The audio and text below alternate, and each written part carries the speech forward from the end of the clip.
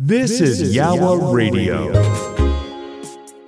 A warm welcome to the Yawa Radio podcast. The Yawa Radio podcast is an opportunity again to listen to one of our inspirational, thought-provoking interviews that we have brought to the listeners of Yawa Radio. Yawa Radio is online 24 hours a day, 7 days a week.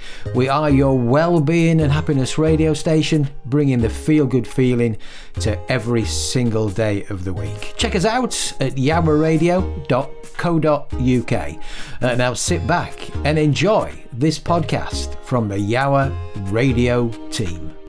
Welcome to Jordan Space. Every fortnight, you can join me, your host, Steve Phillip, alongside Danielle and Paul from the Jordan Legacy team, together with some very special guests for an hour of conversation, music, and above all, hope. Welcome to Jordan Space.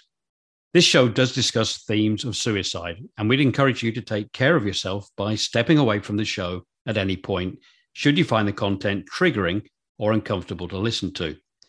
For support, please visit our website, thejordanlegacy.com, and our help menu options. Welcome to show 24 of Jordan Space. Shortly, we'll be speaking with this week's guest, CEO of Elite Mind Academy, Evelina Dzimanaviciute, who has a powerful story to share, which involves leaving her native homeland, a country where suicide was not considered unusual. Before we speak with Evelina, July the 11th was Jordan's 38th birthday, and following months of preparation, we chose that date to publish the Jordan Legacy's Moving Towards a Zero Suicide Society Action Research Project report. Within hours of publishing the report and sharing it on LinkedIn, that poster received more than 1 million views and a huge number of positive comments. I'd like to welcome to the show our regular co-hosts, Danny and Paul. And Danny, I know that this was the first time you'd actually seen the report in its published format. What was your initial impression? Yeah, I think the report is just so important in terms of creating a vision of what a zero suicide society will look like. And I think the fact that it's based on interviews and conversations with those with lived experience of suicide and those working in suicide prevention, it gives us such a good insight into how this can be achieved and what can be done to achieve this. You know, it's clear that there needs to be significant change. You know, in the UK, we continue to lose over 6,000 people every year to suicide. And I think that this report and the research and the ongoing work being undertaken by the Jordan Legacy really helps to pave the way for change. Yeah, thanks, Danny. And Paul, our report highlights all the practical actions that everyone can take to significantly reduce suicides, and this includes government. How do you think we can best nudge government in the right direction? Yeah, I think it's important to remind everyone that everybody can help. We can all help, all communities, all organisations, but clearly government has a key role, and there are certain things that government needs to do in order to get those numbers down, and they're set out in our report. Nudging them in the right direction, I think it's a combination of the will and the way. So are they committed?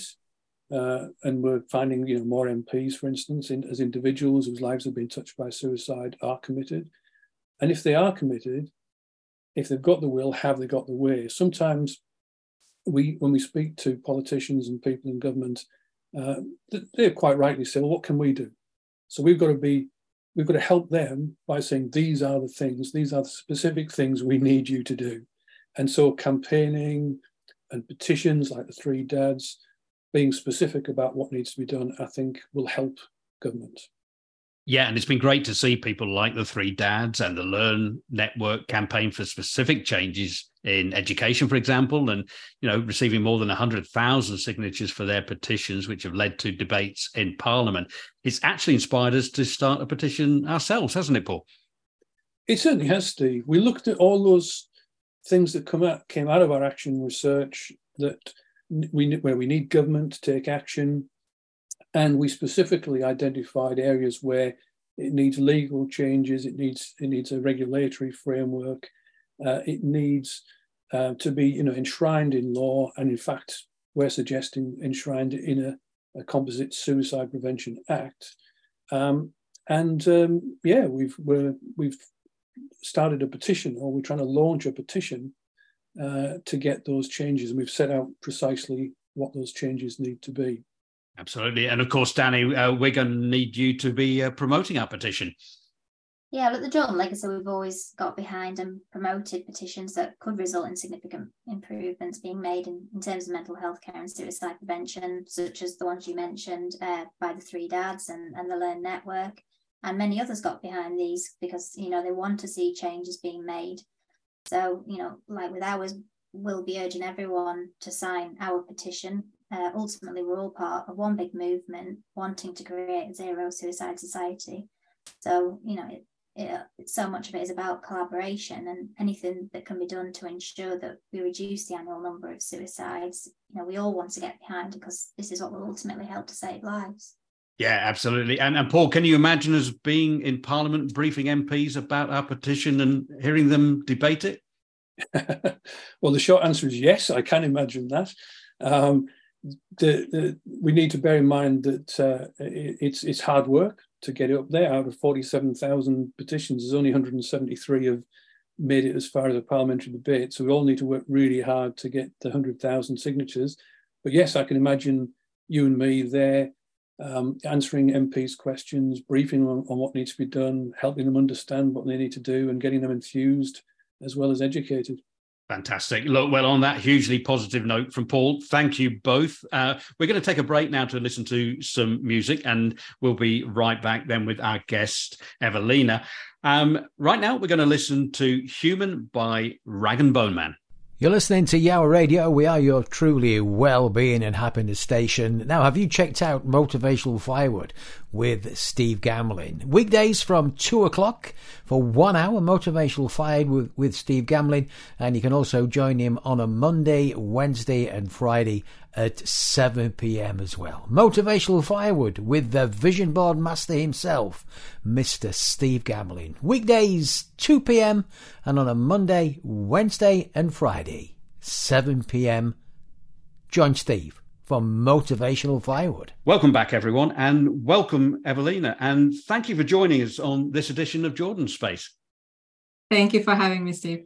No, it's great to have you here. Look, later we're going to be talking about the work you do in organisations with Elite Mind Academy. Before then, I understand that you moved to the UK from Lithuania originally. What motivated you to come over to the UK? Yeah, I have.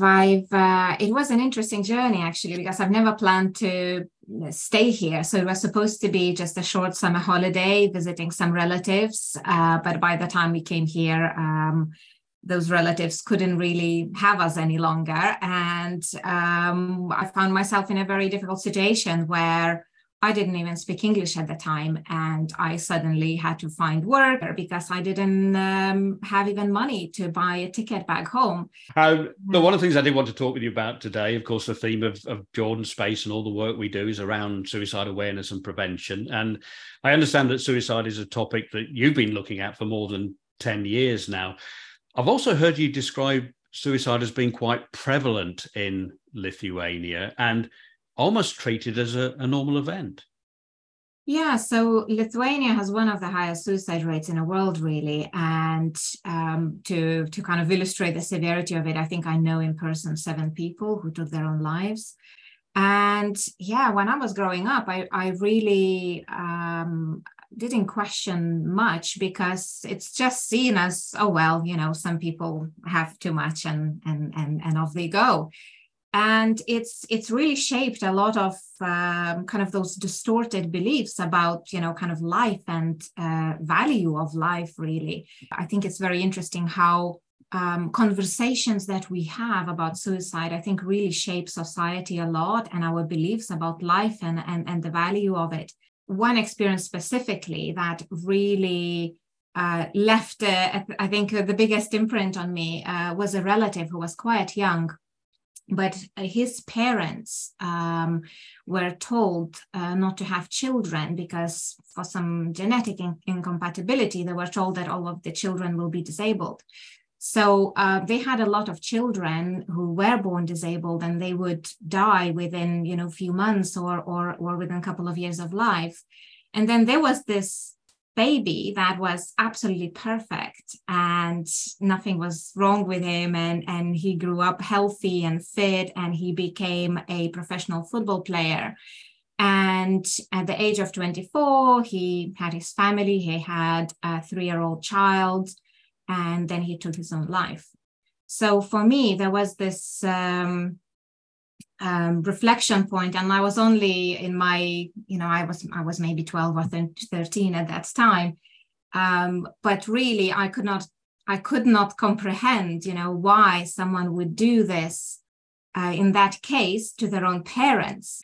And for me, as a young person at that age, I think it really kind of contributed to a lot of distorted beliefs about even, family and relationships. And like, what does it mean? If my parents argue, does that mean that, one of them will take their own lives? Or, what does it mean if I cheat on my husband? Does that mean that, I'm going to be responsible for his suicide? Or will I going to be feeling like this if somebody else, if something wrong happens in my relationship? So I think it really took me, many, many years after to really unpack the history and the narrative of the entire country and what kind of stories we tell to ourselves, to our kids around this, and what culture we are creating as a result of this.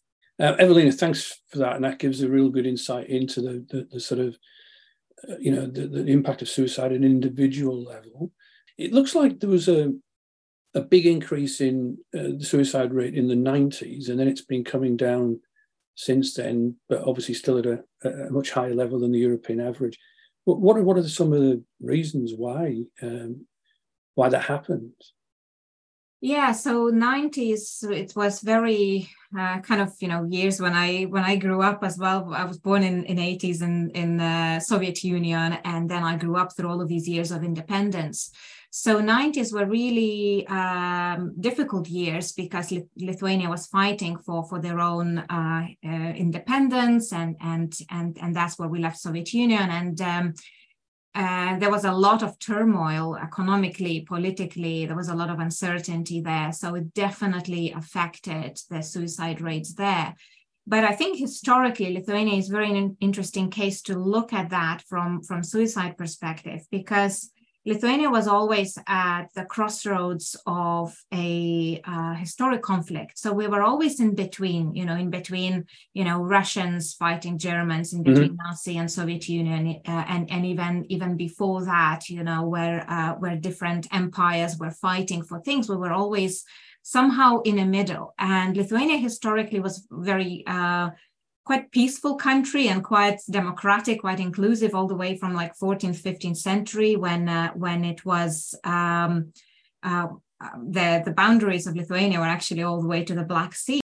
Because it was then kind of conquered and divided, there was this lack of trust, because they were saying that people could not even trust even their own brother, because maybe one person is working for Soviet Union, other person is fighting for Lithuanian independence, somebody else is hiding Jews, some other person is working for Germans and, working as some political spy.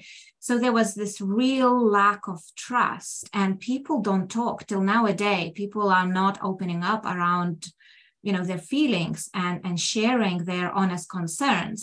So then, because they don't talk, their outlet becomes alcohol. So you combine those two things, high levels of alcoholism and, low level of trust and psychological safety, and you result having these huge levels of suicide at the national level, which I think it's a lesson as well, for all of us to see what are some of those contributing factors in a wider economic systemic environment that can contribute to that. I have read a few other reports about issues around, things like, it's strange trying to explain the high suicide rate in Lithuania, bullying and kind of intolerance, and a lot of factors which aren't about mental illness specifically. So I'm just intrigued if you can give us any other insights on that.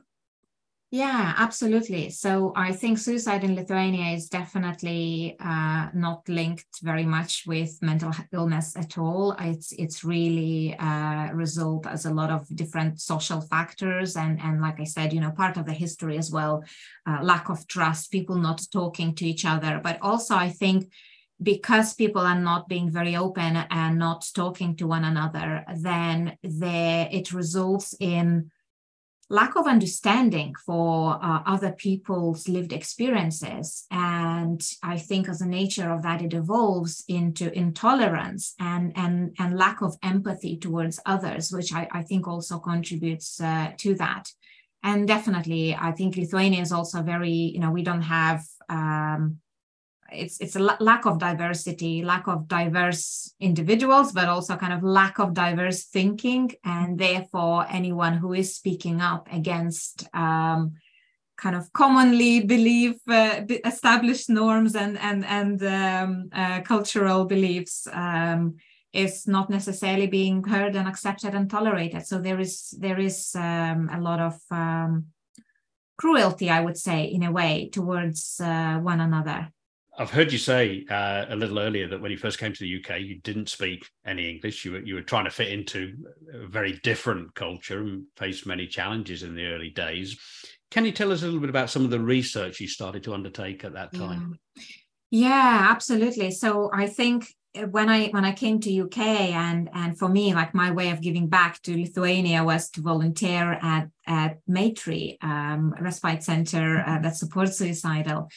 And when I was there, that I was really struck with the fact that, I was kind of battling through life without support and yet, I never felt this way. And yet there are these other people who you look at them and you think, well, this guy has it all. And yet he's here, he doesn't want to live. So I felt really guilty because I felt, what is it that I have that these guys need so much? Because I don't know what is it that I need to give.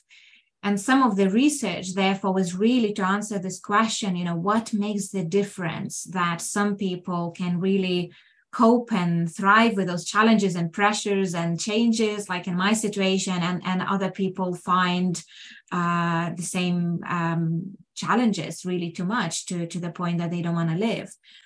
And I've spent many years then studying resilience, and some of my early findings were really looking at. I kind of end up creating some of my own theories about different types of resilience, and I think we're looking at first at your internal resilience and your ability to self-regulate. So to self-regulate your emotions, your thoughts, your your impulses and cravings, and really that stems a lot from our early upbringing and how we are regulated by our surroundings, by our parents in early years, and how we learn to then self-regulate ourselves. Then the other aspect is about external resilience, which is about ability to adapt to different environments. So how do we then, how able we are to change our behavior or our attitude or our beliefs when we move the country, for example, where we change jobs, where some other life changes happen, that we end up finding ourselves in a very different social environment. So ability to adapt our behavior and our approach to that is really key in that. The third aspect is something what I kind of end up calling behavioral resilience, because as I was researching and I was working as a psychologist and I was working as a therapist with other people, and you get involved in all of the personal development journey, you also meet a lot of people who, are in a way like therapy and personal development addicts, and they attend every course and every initiative that you can find. And yet their life doesn't get any better, right? So they know it all, they know best, and yet they don't know how to translate that theory into practice. So there is that behavioral resilience, which really comes from the way we are able to kind of leverage different levels of intelligence, right? There is a cognitive intelligence, there is emotional intelligence, there is somatic intelligence, which are all of our subconscious habits and beliefs and the subconscious baggage that drives our everyday actions and intentions. So there's really a lot there that I think really answers why we are not why we set New Year's resolutions and we end up not achieving them, why we struggle to achieve our goals and intentions. So it's really interesting, and it really led me to study much more kind of deeper aspects of neuroscience and our brain and body, and why we do what we do and why we think and feel the way we are. I just wanted to say really just how important that is a point in terms of suicide, I think. And people are so quick sometimes to say, oh, it's it's mental health, it's anxiety, depression that's maybe led someone to suicide, but sometimes it can be your ability to cope with things and your resilience that really then can lead to that downward spiral into possibly anxiety and depression. But just how if your ability to cope is not very good, then that's ultimately what that can lead to, isn't it? So. Yeah, absolutely. And again, looking at why people are coping with much more than others, and there's so much to learn from that, because when we learn how we develop that resilience, then we can actually teach that. We can really extract that into processes and say those are these parts that make up resilience, and these are the small elements that we all can learn and we can build in ourselves and in other people. And those three aspects of resilience are important. But also there was another aspect that I've learned later, which is aspect of identity, and that plays a huge role in our ability to feel congruent in ourselves, in our body, in our mind. And it's not so much as the concept of identity itself, but actually it's our attachment to different parts of self. And the stronger we hold on to specific aspects of ourselves, that if we lose it, or if something happens to that part, we really do feel dead inside. Let's say if all I'm associating myself is a mother, and then my daughter grows up and leaves the house, who am I now, right? So now that part of identity really shifts, and if I hold very strong attachments to that, it really messes up with our mental health. So in the same way, people hold on to their jobs, people hold on to their financial status, people hold on to, other material things that are, transient in life, right?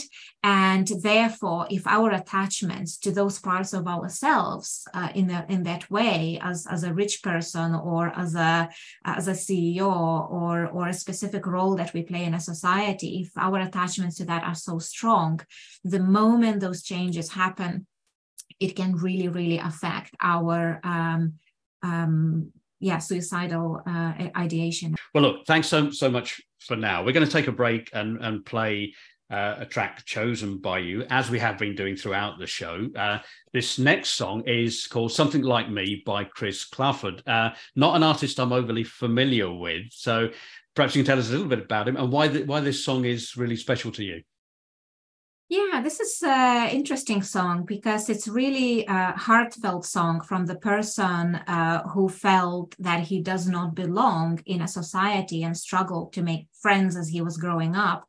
And that song is really reflective of that. So I think definitely it's really poignant that, we live in a society where we exclude a lot of people, and we don't often look at how this person is really feeling and what is their reality and what are they experiencing, which then does result in suicide. So I think it's really meaningful song for the topic that we are covering here today. Definitely sounds, Evelina. Thank you. So let's take a listen to Something Like Me by Chris Clafford, and we'll be right back after this. Now, a question for you. Are you a parent, or are you about to become a parent? Then if you are, I suggest you tune in to Parent Talk with Libby Stegelsgen every second Wednesday of the month right here on Yower Radio at 8 p.m. Join Libby, who is known as the Emoji Coach, works with parents and children alike, for Parent Talk, the second Wednesday of every month, right here on Yower Radio at 8 p.m. Welcome back, everyone. We're talking with our guest, CEO of Elite Mind Academy, Evelina Dzimanaviciute.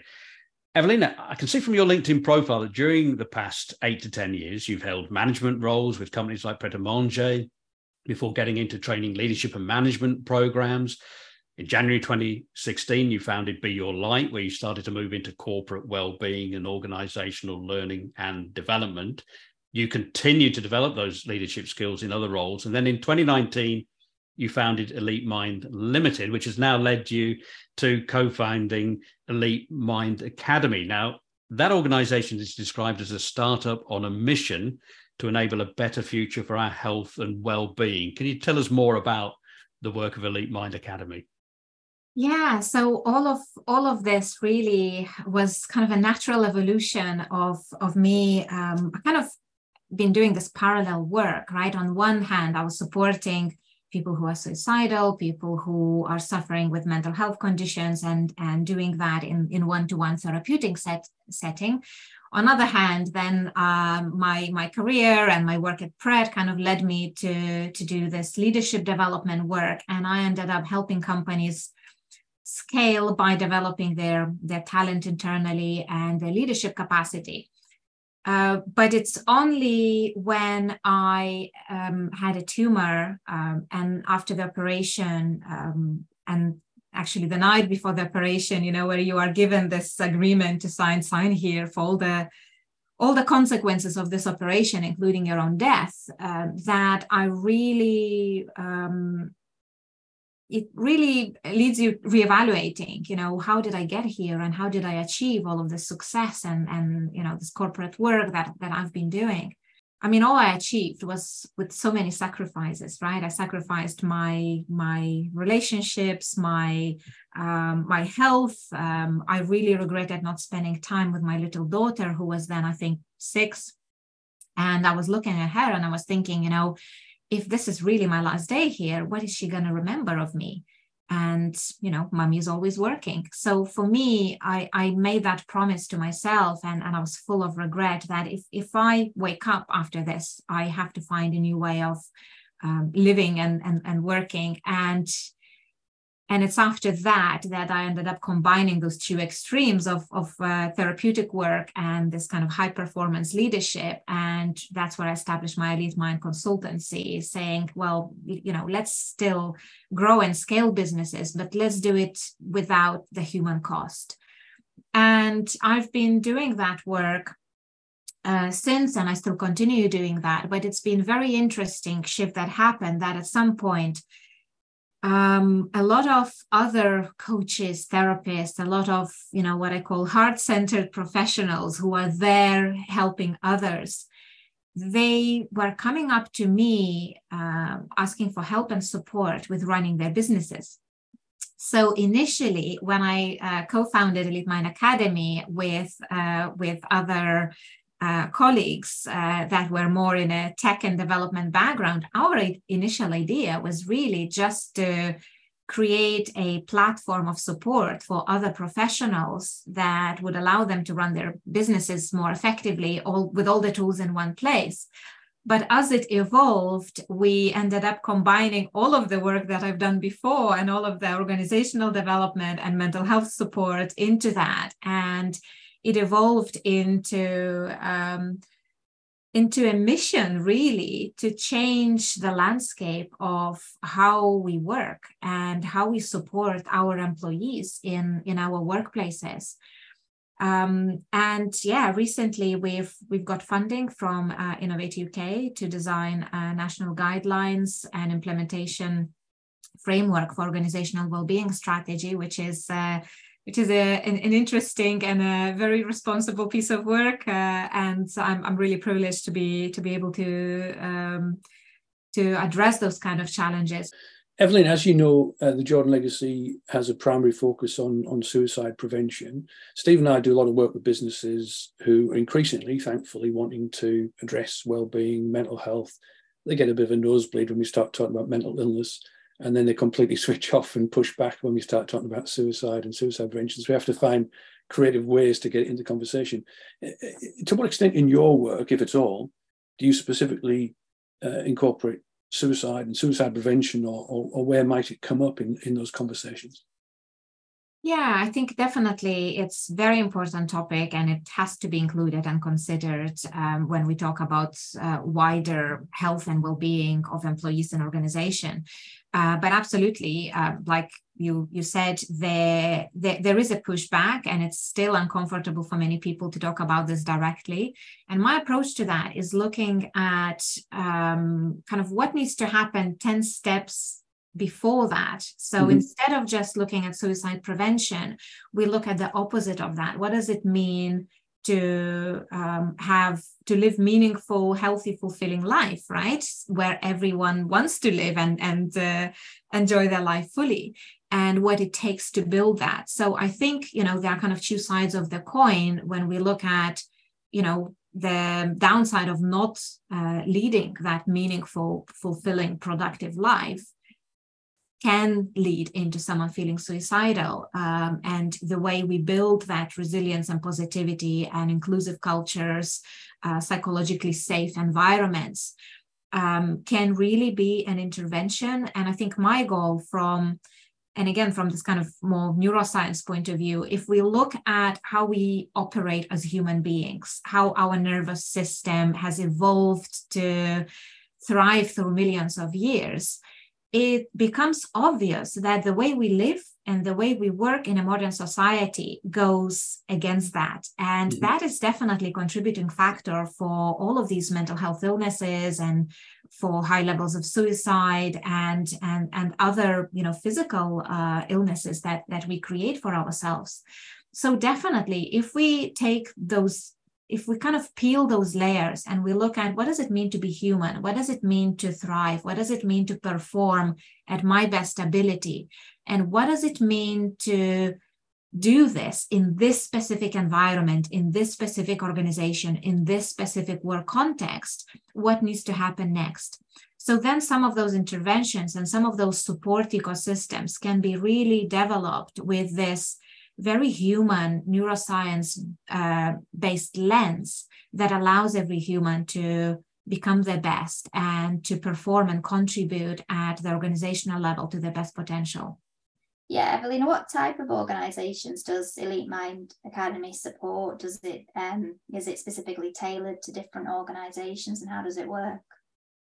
Yeah, so it really depends. Because we are a boutique consultancy, we don't have off-the-shelf solutions. We do really build processes of support for each company. So we can be quite flexible. We do work with service-based organizations mainly, and we tend to, we say we support people who support people. So very often we support other healthcare organizations, we support other charities, we support public services as well, and anyone who is in kind of people-facing roles, so hospitality and retail. But the way we work is that we always start with understanding unmet people's needs, and we do quite deep anthropological research to really unpack what are some of those diverse needs that individuals are experiencing or maybe not experiencing in that specific working environment. And then we do consulting audit at the organizational level to see how well this company is meeting those needs at the level of training and development, support infrastructure, your organizational alignment and communication flow. We're looking at your physical environment and your psychological environment and the culture in which people operate. We then create custom reports with recommendations in terms of what needs to happen next to create your own bespoke well-being strategy. And I'm a very, very big advocate of health and well-being embedded into company strategy, into company's culture, into company's ways of working, because we see nowadays everyone talking about well-being and mental health, but actually a lot of those solutions are very much at kind of tick box solution level, right? Here is your gym membership, and here is your yoga class, and this is your shiny mindfulness app. But really, if you're working in a toxic working environment, if you are going through menopause, if you are being abused, if you are maybe in an abusive personal relationship, and maybe it has nothing to do with work, but that's still going to affect your work performance. So really, there is this kind of hand in hand looking at what is the individual experience of this individual in their life context, and what happens to that experience when that person comes to work, and how it affects their experience, but also what is their work environment and what is their work experience, and then what impact that has on individual health and well-being. Are you finding that, given the depth that you go to with the type of work you do, are companies getting it? Do they understand it? How easy is it to kind of break through that threshold and say, this is what we're about, this is what we can offer, and it's not just about a shiny app or a yoga class? How receptive are companies to your approach? Yeah, absolutely. So it really depends. I think it really depends on the leadership. And sometimes we do have to be ruthless and choose, whether we want to work with this organization or not, because, they might say that we want this, well-being intervention. But the moment you start talking about, complete restructuring of your company's structure and reporting lines and the training and development processes and, governance and compliance and the safe spaces for people to open up and the links to professionals to go to, then they realize that it is actually a big piece of work, that it's not just, so much easier just to say, here is your app and it's got nothing to do with us. Here is Samaritan's number, off you go, call them, it's nothing to do with us. So I think, there is a lot of kind of, we wash our hands off here. It's not our responsibility. Let somebody else deal with that. And the biggest shift, I think, really happened after the pandemic, because there is a realization that personal life and work is no longer separate, right? People work from their homes. People want more flexibility to support their families and their loved ones. And there is recognition that something needs to change, but organizations don't know what to do and where to start. So I think that's where our work becomes really valuable, because we really take them by hand, step by step on the journey. And we create, bespoke plans to say, this is what needs to happen in the next year, right? And this is the most urgent thing to address. And this is a nice to have. And this is a crucial piece that needs to be addressed as a priority.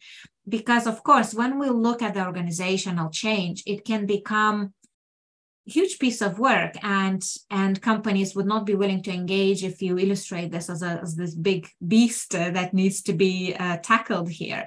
But if you break it down in smaller steps and very clear categories of diagnostic criteria like we have in our consultancy, then it really gives people hope that, what, we can do this. It doesn't require, huge costs.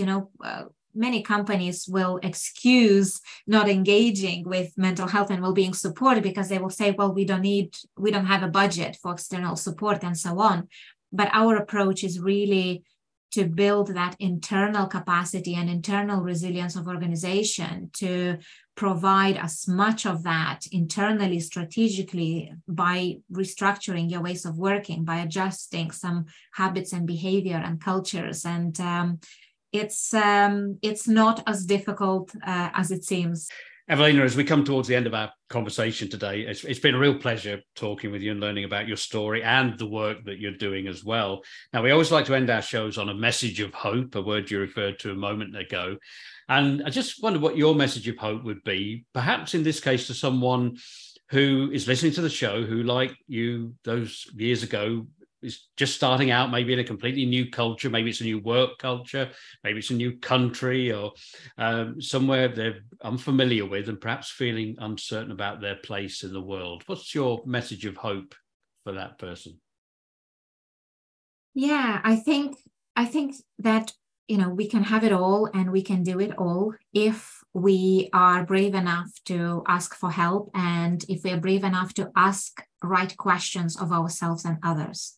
And it's the quality of those questions that then define the quality of answers that we have. And And for me, I think what helped me, when I came to UK and when I had to start everything from ground zero in a country without even speaking the language, is never asking if questions, right? Can I do this or can I not? Because the moment we start doubting ourselves, our subconscious brain will give us all sort of judgment and justification. Why am I not good enough? Why I can't do this? Why I shouldn't be here?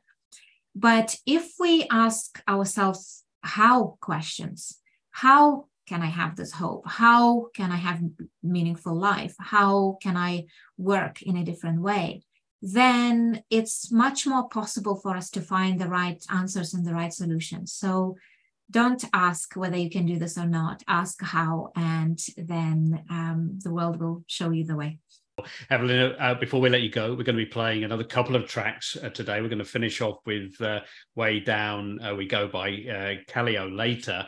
But right now, the next track is Believer by Imagine Dragons. Tell us a little bit about this track. Yeah, this I've read a story about the author of the song and what inspired him to write it.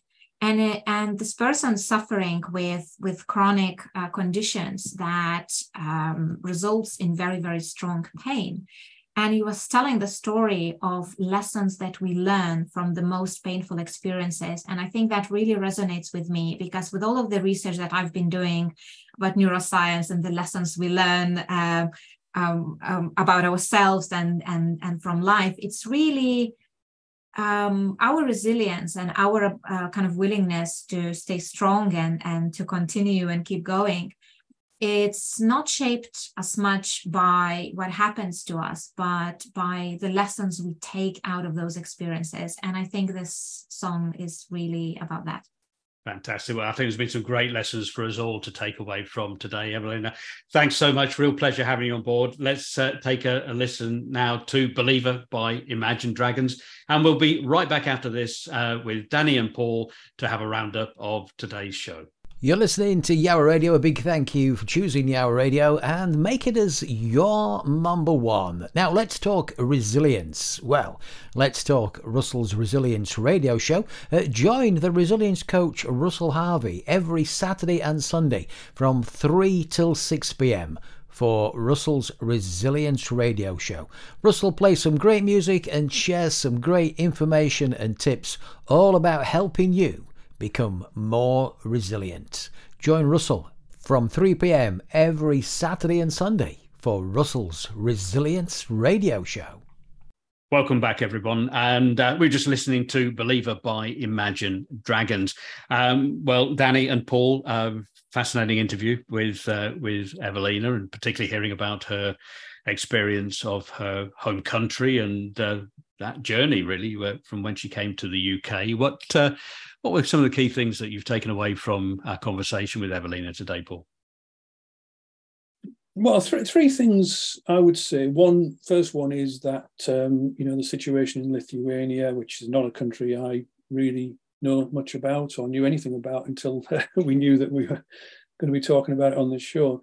But I think, importantly, we do need to learn from other countries. There's enormous variation in suicide rates, and some are going up and some are coming down, and we've got to look at what's working, what's not working in other countries. Second point was talking about Evelina coming to the UK for the first time, not having the language, etc. I mean, I've seen that firsthand with people moving countries, and it's a huge adjustment, and people need support at that time. It can be a very difficult time. And then thirdly, of course, just the work that Evelina's doing and how she speaks so clearly and in such an informed way about a lot of these issues that organisations face as well as people. Clearly, they've got a lot to offer. And Danny, what about yourself? What did you take away from our conversation with Evelina? Yeah, I think what really struck me about what Evelina said was the need to have this sort of person-centered approach when it comes to mental health and suicide prevention. So looking at all the different aspects of an individual, from neuroscience to resilience to people's ability to cope with life's challenges, and and then how this transfers to the workplace and everything that might affect a person's ability to function well at work and just to function well in general. And like Evelina said, and in the work she does with Elite Mind, when it comes to supporting organisations, it's really important to help them recognise what well-being looks like and help them to adapt, to identify individual needs of their employees. So it's about so much more than just tick box solutions, like she said. I think, excellently summed up. I think that is very much the point that came across really strongly for me as well. Well, that's it for another episode of Jordan Space. My thanks to Danny and Paul, as always, and to our guests this week, Evelina from the Elite Mind Academy. Thank you also for tuning in. I hope you found today's discussion interesting and insightful. And if you have felt inspired to support our work to help prevent suicides, you can make a donation on our website, thejordanlegacy.com, or get in touch via emailing hello@thejordanlegacy.com. You can, of course, engage with us on social media by following the Jordan Legacy CIC's LinkedIn company page. We're also on Twitter and Instagram using the username @JordanLegacy. And you can find us on Facebook using the username The Jordan Legacy CIC. Now, you can listen to recordings of previous shows on our website by choosing the menu Jordan Space at the top of the homepage. For now, from Danny, Paul, and myself, we'd like to wish you a safe, healthy, and above all, hopeful rest of your week. And we're going to leave you with one final track, which is Way Down We Go by Callio. A big thank you for taking the time out to listen to this podcast from the team at Yawa Radio. Remember to check us out live online 24 hours a day, 7 days a week at yawaradio.co.uk. And if you'd like to join us as a guest on Yawa Radio or as a guest on the Yawa Radio podcast, we would love to hear from you. Simply email studio@yawaradio.co.uk. Once again, a big thank you for taking the time out to listen. This is the Yawa Radio podcast. Copyright applies.